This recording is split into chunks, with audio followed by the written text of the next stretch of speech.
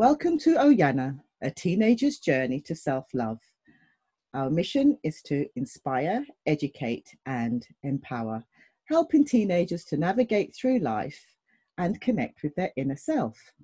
I'm your host, Carol Oakley, and thank you for tuning in. Now, today I have Jim Carroll, advertising planner and former chairman of BBH UK. Now, I've known Jim for over 20 years. He takes the trophy when it comes to being a true friend. He has been my mentor, my confidant, my dance partner at many social do's over the years. He will beat you hands down in a pub quiz, especially when it comes to his knowledge of music. His dry sense of humour and storytelling skills has brought me joy and laughter over the years, and I love him for that.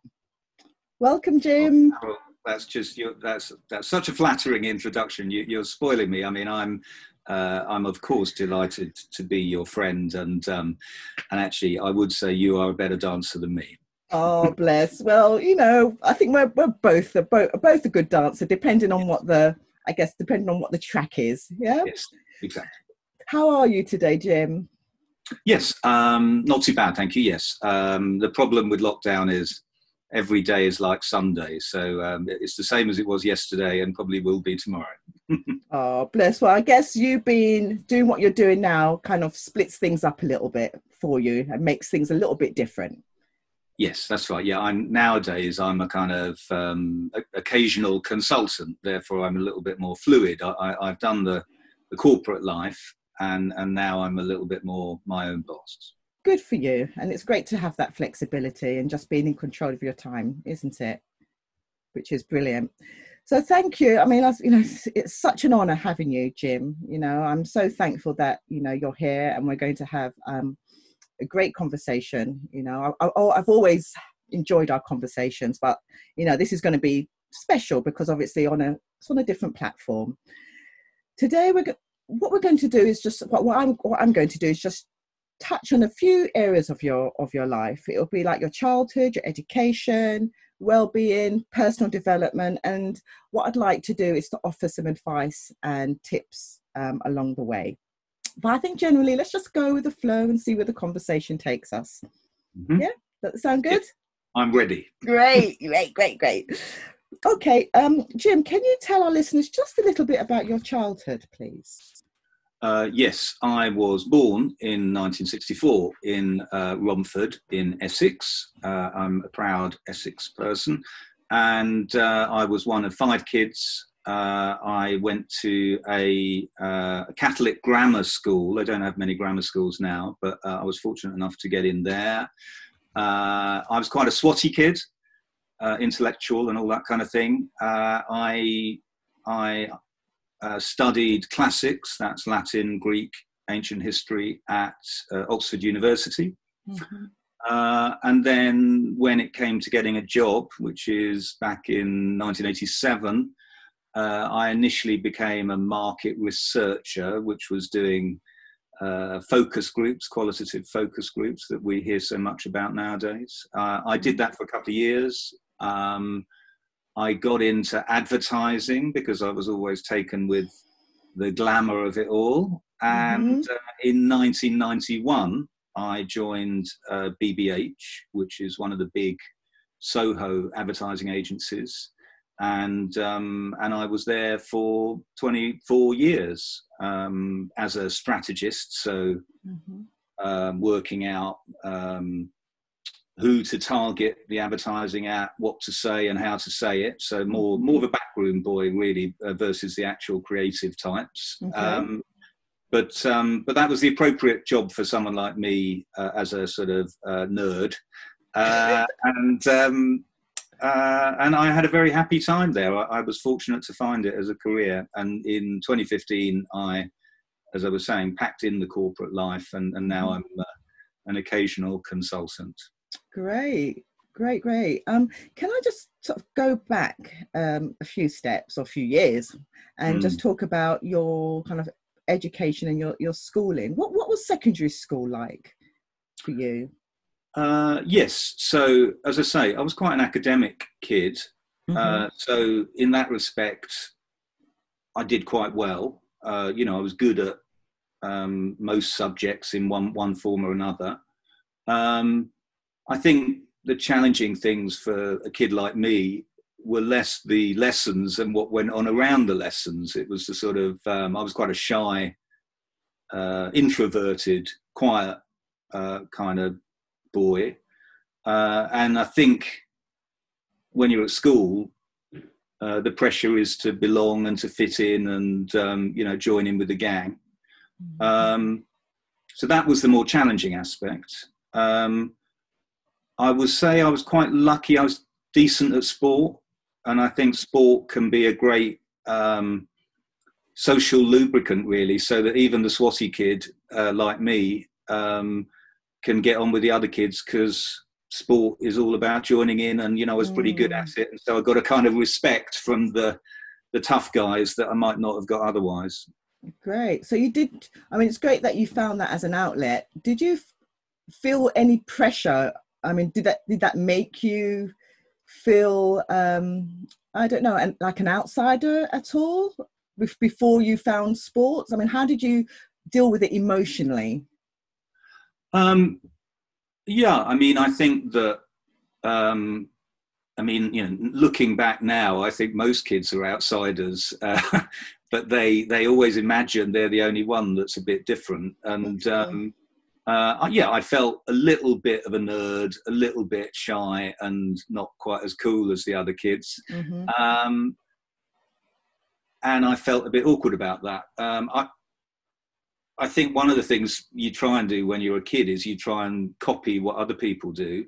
And so you copy their jokes and you hang out with them. And actually, I don't think other kids necessarily respect you for just aping their behavior. I think when you just hold a mirror up to people, they sort of go, well, that's just someone who's copying me. Yeah. And I think that looking back, you know, if I could have advised myself, I would say that other kids probably respect you more if you're just yourself. And that, you know, actually when I was happy to be a book reading shy introvert, you know, I could help the other kids with their homework, or I could tell them things that they'd never heard of before, or I could crack jokes that maybe they couldn't crack because they didn't know about some of the things I knew about. So your value actually to other kids is in being different and being distinctive and being authentic. It's not in just copying what everyone else does. Great. So so would you say to any of our listeners that are going through that at the moment, it's very much about honing in on your skills and your value, and just making sure that, you know, embrace yourself and embrace who you are as a person? Yeah, I mean, it's not easy, this, because, you know, I think many people spend a lifetime trying to work out who they are. So telling a 13-year-old you've got to know who you are is quite tough. Yes. But I think certainly reflecting as a young person on your passions, your emotions, the things that you love doing, will help you just think, well, actually, I'm pretty good at this. I'm pretty into this. You know, that's my thing. And if you have a strong sense of your thing, I think it just enables you to flourish socially, because, as I say, people don't want carbon copies in their friendship groups. They want people who are different. So you might be into music, you might be into books, you might be into football, you might be into fashion. But if you pursue that with passion and enthusiasm, I think you find friends. And I think I think that you have a social value. Great. And that leads me on to my next question about friends. How important do you think it is to have positive friends around you? Well, I think that, you know, when you get to my age, I'm 56 now, and you look at what is meaningful to you in your life, you find that it is your network, that your community, and they're not necessarily your best buddies. They're sometimes just people you meet down the street, etc. But I think friendships what get you through hard times and what help you celebrate good times. So it's probably one of the most vital things in life, I think. Mm-hmm. Great. And I like what you've put here, Jim, about, the greatest challenges in your life. And you've put here, you can only achieve so much by addressing your weaknesses. And at a certain stage, you need to concentrate on amplifying your strengths. Can you elaborate on that? Because I think that's such a powerful point. Well, yes. I think in some form or another throughout our lives, whether at school or college or in the workplace, we are given feedback, and feedback is a healthy, useful thing. And it may be, in career, that may be in the form of annual appraisals. It may be at school in terms of your report card or something like that. And it's the responsibility of all of us to focus on getting right the things that we've been getting wrong. And so every time you get a report card or an appraisal, you, I think quite rightly, ask yourself, well, how can I do the things I don't do well a little bit better? Mm-hmm. I think over time, however, you may find that you're obsessing too much about addressing the negatives, and that can put you in a kind of negative spiral. You find that because you're not very good at maths or something, that you spend all your time trying to get better at maths. And whilst you have to get all of your kind of weaknesses up to a certain acceptable standard, your success in life and career will probably be derived from your absolute focus on the positive things. If you're really good at one particular subject, one area of activity, the more you invest in that, the more you excel in that, the more you thrive in life and work. And as an employer, we were not looking for people who were generally good at everything, because people who are generally good at everything are kind of average, I suppose. What you're looking for as an employer is people who are exceptional at something. Right. And it only has to be one thing. If you're great at one thing, that's an enormously employable characteristic. And as an employer, you say, well, we can find other people who can do the things that person can't. Right. And that's such a powerful point. And I am going to do a series on careers, and I'd love to invite you back on, Jim, just so you can talk a little bit more in depth about sort of advertising and different areas of advertising. But that's such a powerful point that you've just made. Do you have any advice to our listeners who do not know what they want to do when they leave school, or they're getting pressure from loved ones who have a different vision to theirs? Yeah, I think that, it's a long time ago now, but when I was looking for a career, firstly, it feels like an alien thing. It feels like, well, I don't really know what a job is, what work is, et cetera, et cetera. So it's hard to make these kind of decisions.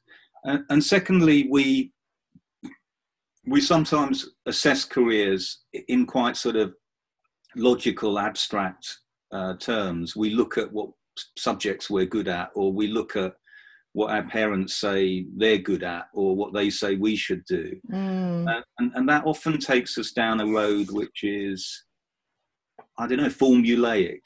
So if your mother's a nurse, she may say, I think you ought to be a nurse, or a lot of parents say, I want you to be a doctor or a lawyer, etc. And in my own kind of career selection, being quite academic, I assumed, I don't know, I should go into the civil service, or I should go into museum curation because I did ancient history and so forth. And actually the route I took into advertising was not that logical. I worked out that I had an unusual passion for music and pop songs and slogans and adverts that I saw on the telly. And even though I was quite academic, I noticed that I had a passion for something which you could say was quite frivolous, but it resonated with me. So I think you have to, as a kid, you got to be a bit logical. What am I good at? What's my exam points? Where are my exams pointing me? But you've also got to be a bit emotional and go with, well, what do I like doing? Where are my passions? And they may take you to a completely different direction. Great, because you could have easily gone down, like you said, you touched upon, you loved music. You could have easily had a career in the music industry, couldn't you have? I mean, can't play an instrument, but yeah, I'd love to have done so. Yeah, maybe that would have been a lovely course to go down. But yeah, I mean, I loved music, and it certainly took me towards a more creative profession. And I feel, again, a slight, if there was some criticism of my schooling, I don't think, maybe it's better now, but I don't think they gave me a real understanding of the creative professions and the opportunities of the creative professions. And it makes me a little bit angry, because it's Britain, the United Kingdom, is one of the most innovative, original, creative cultures in the whole world. Yes. The creative industry is one of our finest, most successful, most lucrative industries. And a lot of young people who wouldn't necessarily fall into the boxes of law or medicine or conventional careers may not even be aware that here's this career that's right bang on for them, and that will make them, it will be fulfilling and interesting and engaging. And I hope that schools are painting that opportunity for people. Yeah, and I have, over the last sort of few years, been involved in a few voluntary sort of companies that are very much doing that. So that's such a, you can see that the landscape is changing a lot on that regard. And, creativity is becoming more at the forefront when it comes to sort of education. So that's a reassuring thing. I felt that very reassuring from when I started advertising, which is a great thing. At the moment, you say you're a brand consultant and you advise businesses on brand distillation, expression and transformation. Can you just briefly tell our listeners what you do, what that means, distillation means? I think that many brands, in seeking to communicate with consumers, have a lot to say, but consumers don't have a lot of time to hear it. So a key challenge for any brand and business is to say, well, what is the one thing that I want us to say? If I've only got a couple of seconds, if I've only got a minute, what's the one thing I want to say about my business? And so all businesses need to go through a distillation process, distilling right down what it is that they stand for. And, that leads to, Levi's The Original Jean, or Nike Just Do It. And it's about defining that essence of what the brand is about in order that you can do amazing, engaging, colourful advertising. Got you. That's so interesting, Jim. And I'll definitely get you back on when I do this series on careers, because we could go on forever and ever and talk about advertising and what you do. Do you have any personal habits or daily routines you feel have contributed to your journey or to your success?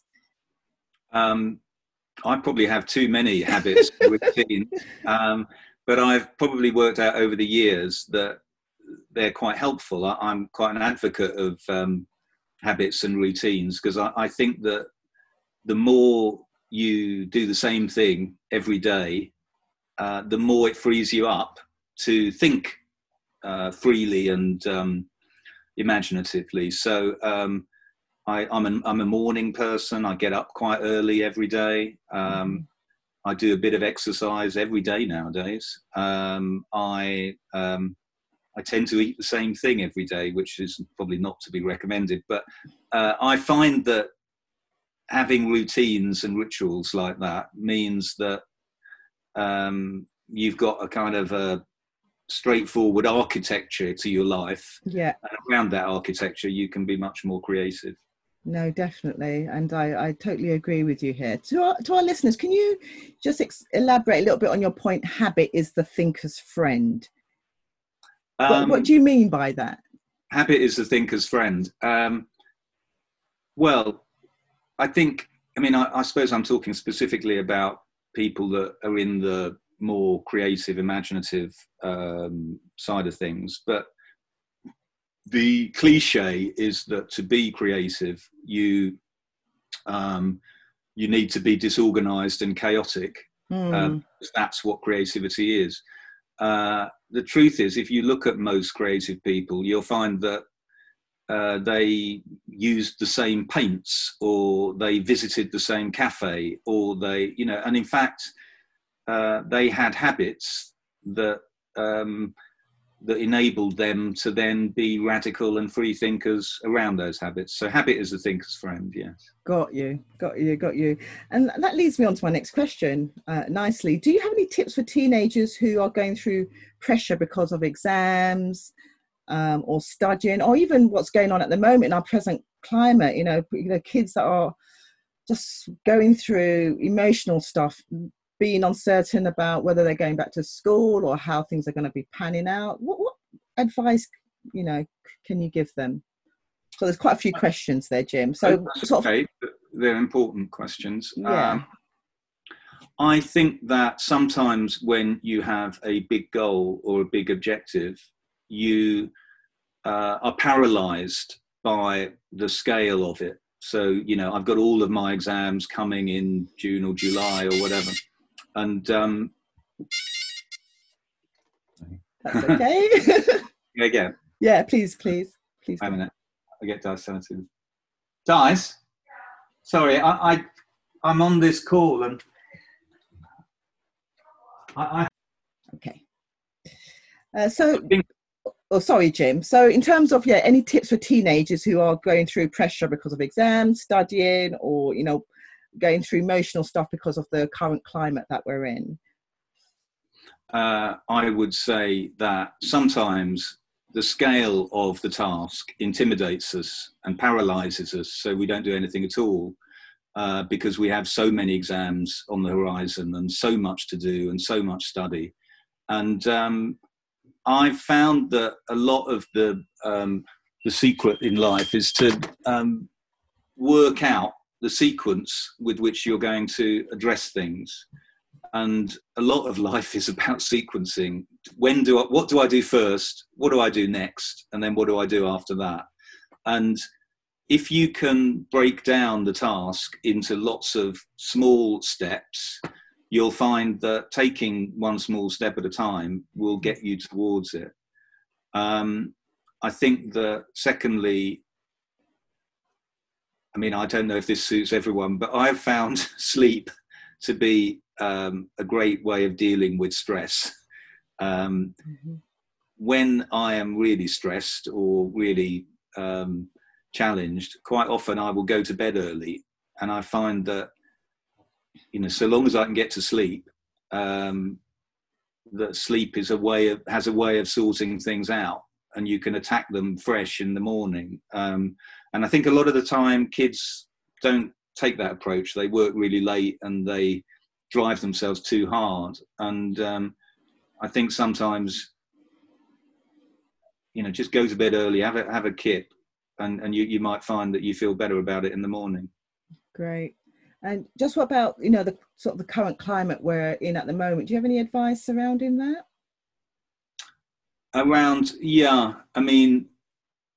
It's really difficult given lockdown and coronavirus, because we're all living these quite sort of isolated lives. And I think that I think you've just got to believe that it will get better, and don't catastrophize because of how frustrating the world is right now. Yeah. When I was quite young, we had, various recessions and crises, and maybe nothing quite like this, but we've the world has been through tough times before, and we will get through it. And I think as an individual, you've got to reassure yourself that somewhere down the line, 6 months to a year down the line, everything will be moving in the upswing again. Yeah, and that's great advice, Jim. And I think you know, again, it's just kind of using this time productively and positively. You know, although there's a lot of uncertainty, it's just trying to use this time in a way that you would never kind of have used it when you're, you know, busy or, you know, doing stuff. You know, it's just, yeah, just finding those things that you've been meaning to do, or speaking to that friend or that family member that you've been meaning to call while you were under it. So yeah, it's very much trying to use the time as productively as you can. I mean, I found that you know, working in advertising, one of the characteristics of advertising people that I rather liked was that they are, generally speaking, incredibly positive people. They look for the good in others. They look for the opportunity in challenge. They look for where there is some kind of optimistic aspect to be had. And I found that quite a useful life skill, because we can all moan and be skeptical and dwell on how bad everything is, but you find that negative energy doesn't really get you anywhere. That's right. We used to have a saying at BBH that positive people have bigger, better ideas. And I think it's true. I think that if you can find a way of, you know, as you say, using the time well, using the, you know, the opportunities that are out there well, feeling good about some of the things, the advantages that you do have, you'll move forward rather than get stuck in a rut. Exactly. And I think gratitude here is really important. It's times like this where you have to, you know, be grateful. You know, think about your life and say, look, what can I be grateful for? And when you do that, then I think that makes things a little bit better and put things into perspective more for you. So yeah, I think gratitude is very important, and not only for when it comes to challenging times like this, but I think just on a daily basis, it's just to give thanks. Well, you're an incredibly positive person, Carol. You've always looked on the upside and always bring a smile into the room with you. Oh, bless. Thank you, Jim. I don't know any other way. And I just think, you know, I'd rather be positive and smiley rather than negative. If I have that option, why choose the latter? Who was the most influential person in your life, and what was the biggest lesson they taught you? Well, I've gone for two. I've gone for equality with my mum and my dad. But I want, you know, they actually passed away when I was quite young. But I want to, you know, pay tribute to the fact that, you know, I am here because of them. And, you know, my dad particularly was a flawed character. He wasn't very successful in work and career and things like that. But looking back, he was a very charming conversationalist. He would talk to anyone and everyone. And I probably learned from him the value of conversation, of interaction, of talking about everything. He would talk about politics. He would talk about cereal packets. You know, I mean, he would talk about everything. And I think that's a great thing in life, to be a conversationalist, actually, to have an opinion about big things and small things. And I try to have opinion about most things. And then my mother was well, you know, looking back, I'd say was quite a spiritual woman. She was very creative. She collected art, postcards, and wrote poetry, and was a bit of a dreamer, perhaps. But, you know, quite different to my dad being quite sociable. And but the combination I'm very grateful for, actually, because that, you know, one of them you know, taught me to talk and the other one taught me to dream. Yeah. Oh, that's such a beautiful thing, Jim. You say here, the question about where are you currently on your journey when it comes to self-discovery and love. You've put, I have many regrets, flaws and failings. what can you elaborate on that, or to our listeners, can you give them any advice? Because obviously most of my listeners are going to be at the beginning of their journey.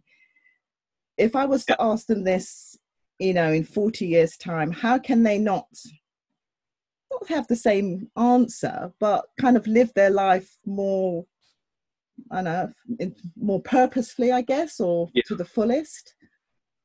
Yeah, well, I think that it's one of my least favourite songs is Je ne regrette rien, I regret nothing. And I think Frank Sinatra sings something similar, forgotten. But those songs about not having regrets, I think are misleading, because I think that most of us at some point in our lives make mistakes. We go down the wrong route, the wrong path. We hang out with the wrong people.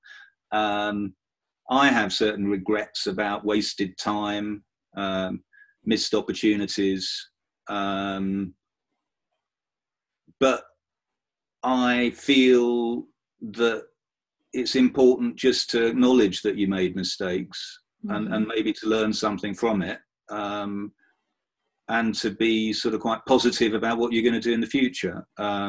So I suppose that's, I am a relatively content person now. I'm a relatively happy person, but I'm not going to say I've always got it right, because actually I've got a number of things that still wake me up in the middle of the night, which I'm not going to talk about. No.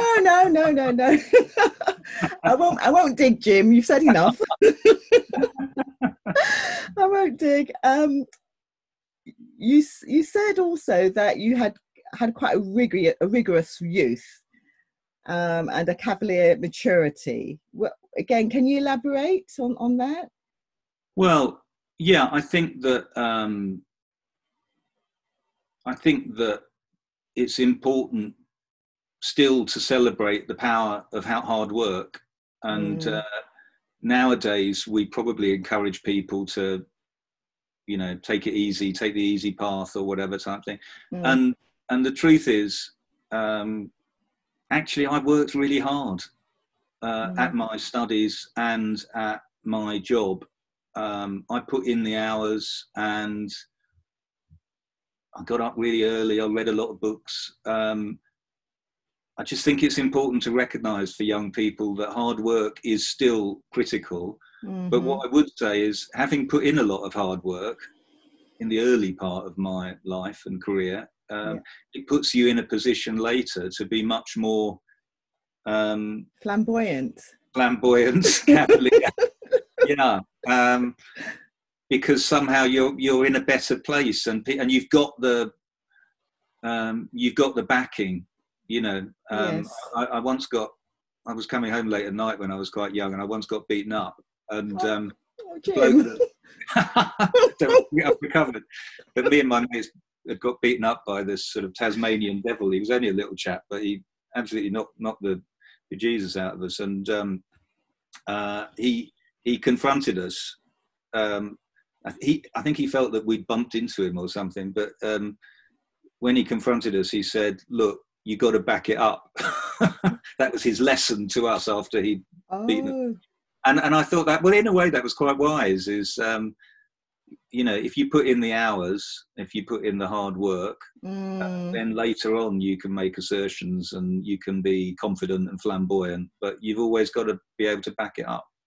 Definitely, and that's so powerful, especially now, because I find that we live in a kind of make it quick rich climate, and it is very much about putting in the work, isn't it? It really is about putting in the work.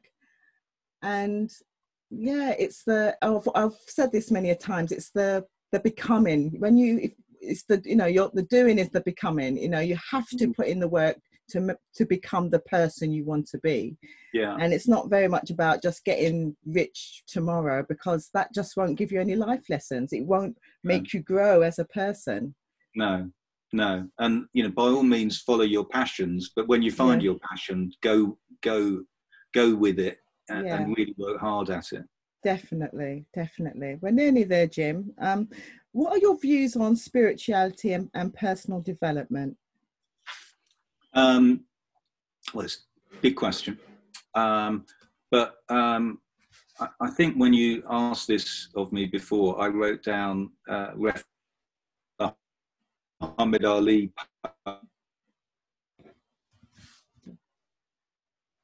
to a bunch of Harvard students back in the early 70s, and Muhammad Ali, the great boxer. Jim, would you mind just saying that again? I think we had a bit of a technical hitch there. Would you? Could you just repeat what you said about the Muhammad Ali quote? Yeah. I find that a lot of the answers about spirituality can be captured in a great quote by Muhammad Ali, the famous boxer. He was talking to a bunch of Harvard graduates in the early 70s, and he was doing his speech, and he actually had a reputation back then for writing poetry before he had a big fight. And so some of the students said, "Come on, Muhammad, give us a poem, give us a poem." And he pauses for a moment and he just says, "Me, we." And this has gone down in history as the shortest poem ever written. Me, we, because it's just 2 words. And actually, I've thought about that poem, and I thought, well, actually, Muhammad Ali was giving us the 2 fundamental questions of life: who am I, and who are we? And if you can reflect on those things, I think it helps as you progress through life.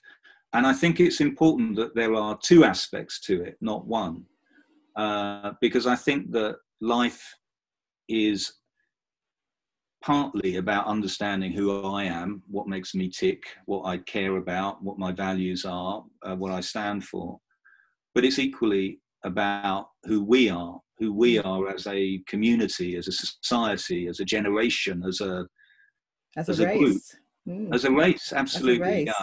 And you have to, I think it's really important to say, who are we? What do we stand for? And I think all of us have different we's. We're not in the old days, your we would be defined by, just which town you came from or something like, or what family you came from. But now we have complex identities and we's. But if you've got to reflect and say, what is my community? Who is my group? What are my gang? What do we stand for? How are we going to change the world? And I think it takes you to good places. Definitely. And I think when you ask yourself those questions, you kind of realize that in a spiritual way, we are all connected. So, take responsibility for your actions, and that leads me on to my next question. Actually, what are your views on personal accountability, and how do you live that daily?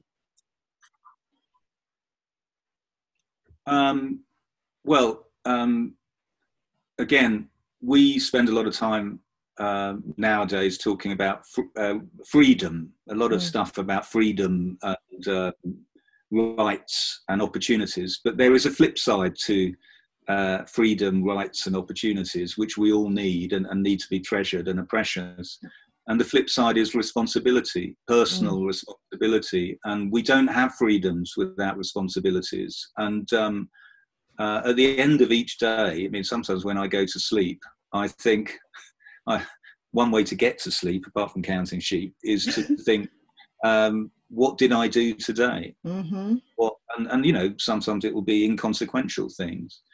But it is helpful to reflect, what did I achieve? How did I move forward? How did we move forward? What did we achieve?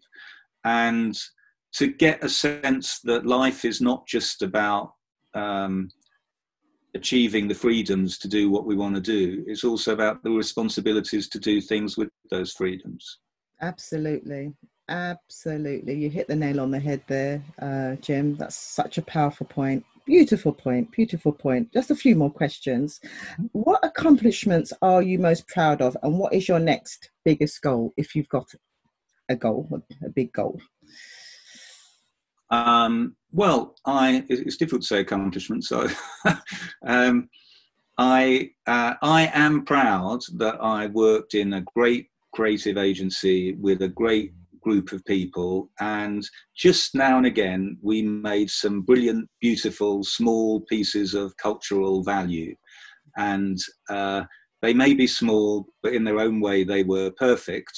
And I am proud to have been one of the team that made those things, and I'm proud that I worked in a business that had some integrity and endeavoured to, not always achieving it, but endeavoured to do the right thing. And I think that those were good things. What do I do now? Now I have a slightly more carefree life. I'm very much into art and culture, and so I want to learn more about the world and about the great art that we've created through the centuries. And I like writing about it. So I want to learn more and write more. I write a blog. Yes. And I think I have a principle in life, actually, that in order to get the most out of life, you need to have experiences. So we should all be kind of chasing new experiences, challenging experiences, stimulus, provocation, etc., etc. But again, I think that's only half the equation. I think we need to, in order to get the true value of an experience, we need to articulate what that experience meant to us. So I encourage people to read and see films and go and see bands, but then I also demand of them, what did you think? Why was that good? Why do you think that? And I think that's how you extract the most value from life. You need input if you're going to create output. Wow. I love that. Woo, that's such a, another powerful point, Jim. Another powerful point. What are you most grateful for? I know the answer to this, but if you could tell our listeners, what are you most grateful for? Well, I guess I'm grateful for my wife, Dicella. I'm lucky to have met her. I'm grateful for my friends and family, and more broadly for the community that surrounds me. I think that true friendship, community are the things that sustain you, and I've been very lucky. Wonderful. What would you say to your 13-year-old, 18-year-old and 21-year-old self? Yes. Well, I think my 13-year-old self, I would say it's an amazing, big, wide world out there. And I want you to be curious about it. I want you to ask questions. I want you to learn about the world and the planet that we have. And I think just being open and expansive about the life in front of you at that age is critically important. Yeah. I think at 18, the more serious stuff kicks in. And I would say, despite the many distractions and enchantments that are available to you, work hard, because every hour you put in when you're 18 counts double when you're 28. And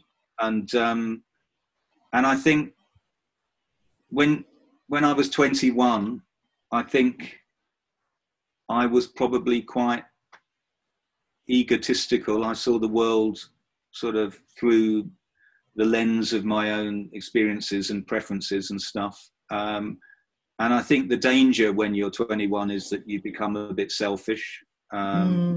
So I would probably say to my 21-year-old self, be kind just occasionally. Be thoughtful for other people. That's honesty for you. What 3 tips or pieces of advice would you give a teenager? Teenager, yes. Yes. Yes. I think that I would say the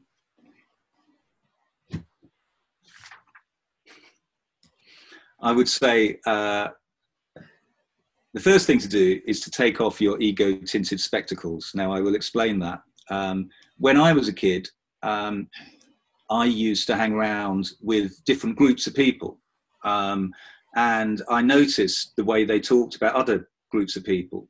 And so if you spoke to the cool guys, they looked at the other kids in the playground and said, they're just not very cool, are they? They're just not as fashionable as we are. They're just not as stylish. And I'd hang out with them a bit and go, yeah, okay, right. And then I'd hang out with the sports guys. And you hang out with the sports guys and they're looking at all the other kids in the playground and they say, they're just so wimpy, aren't they? They're just no good at running or football. They're just not very fit. They're just not very good, are they? They're just so useless at sport. And then you'd go and hang out with the nerds, my natural gang, and you talk to the nerds and they look around at the other kids in the playground and say, God, they're all so stupid, aren't they? Now, what's going on there is that each of these little groups of kids is just seeing the world through the prism of their own strengths. And it's a really dangerous thing. You know, if you're sporty, you just think the only people that count are sporty. If you're intelligent, you think the only thing that counts is being intelligent. If you're cool, you just judge everyone by how attractive they are. Yeah. And actually that continues into adulthood. You know, there are bosses that only hire people that are like them. And it's not healthy, and doesn't lead to any success in business, and it doesn't lead to success in life. So if you want to be happy in life, you've got to take off the ego-tinted spectacles and see the value in other groups and other communities. Don't just see things through the things that you're good at. So that's my first piece of advice. Great piece of advice. Right, love that. Love that. The second piece of advice, this may apply more to the blokes than to the girls, but ask people questions. I think when I was young, I talked too much. And it's good to talk, but you'll find that's talking a lot is not a conversation. You know, what's magical about conversation is you don't know where it's going to go, because the other person is going to take it to places that you wouldn't go on your own.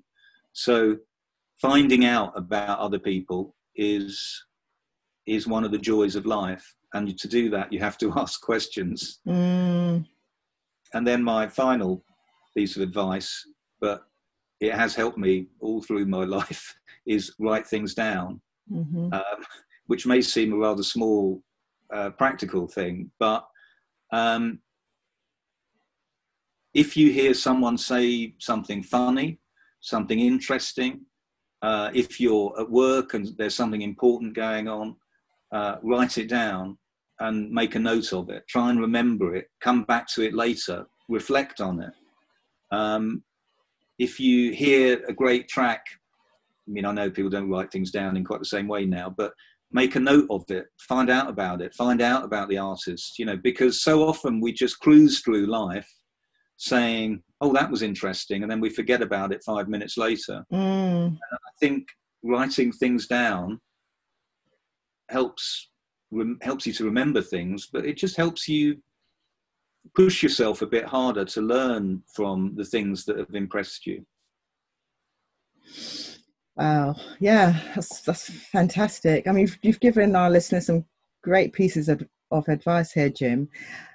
Where did you? I mean, you've got so much knowledge, and you're like a wise old owl. Where did this come from? Is it just something that you've just kind of discovered on your own, or? Yeah, I mean, how did you get to where you are and have all this great wisdom? I don't feel wise, Carol, No, but I do think, I suppose it goes back to my point about input and output, is I just think life is about exposing yourself to stimulus and forcing yourself to learn from that stimulus. and to have a point of view. And you know, I just think you've got to have a point of view about politics, about society, about art and culture and things like that.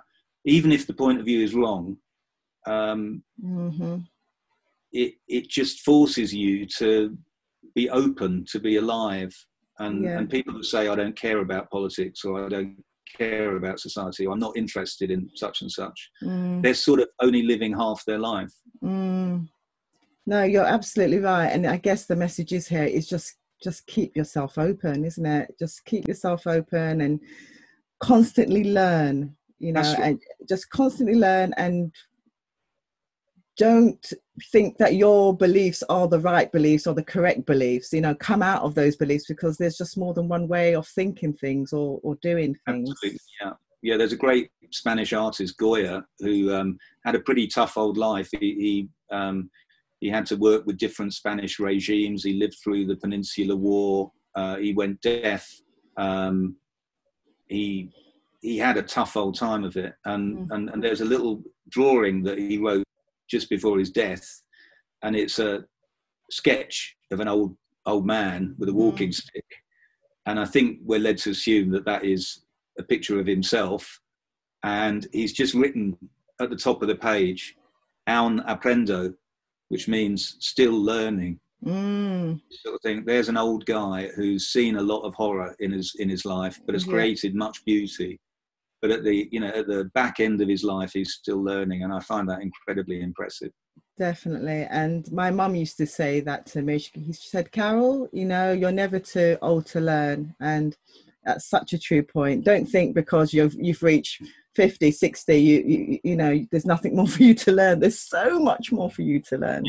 So it's just very much keeping an open mind to learning and expanding your knowledge and your life. Nearly there. I've got a couple more questions. What legacy or impact would you like to leave? Well, I studied ancient history, and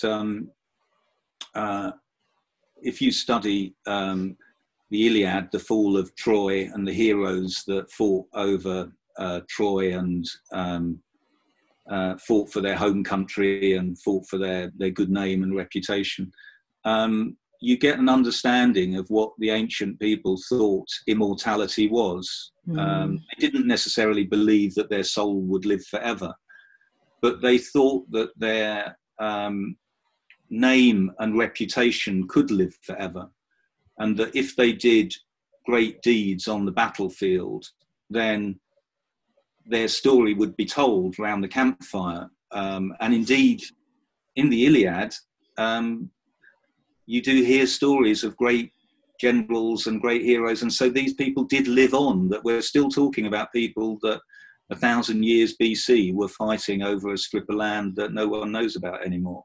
And I think that a form of immortality is still to be talked about when you're gone.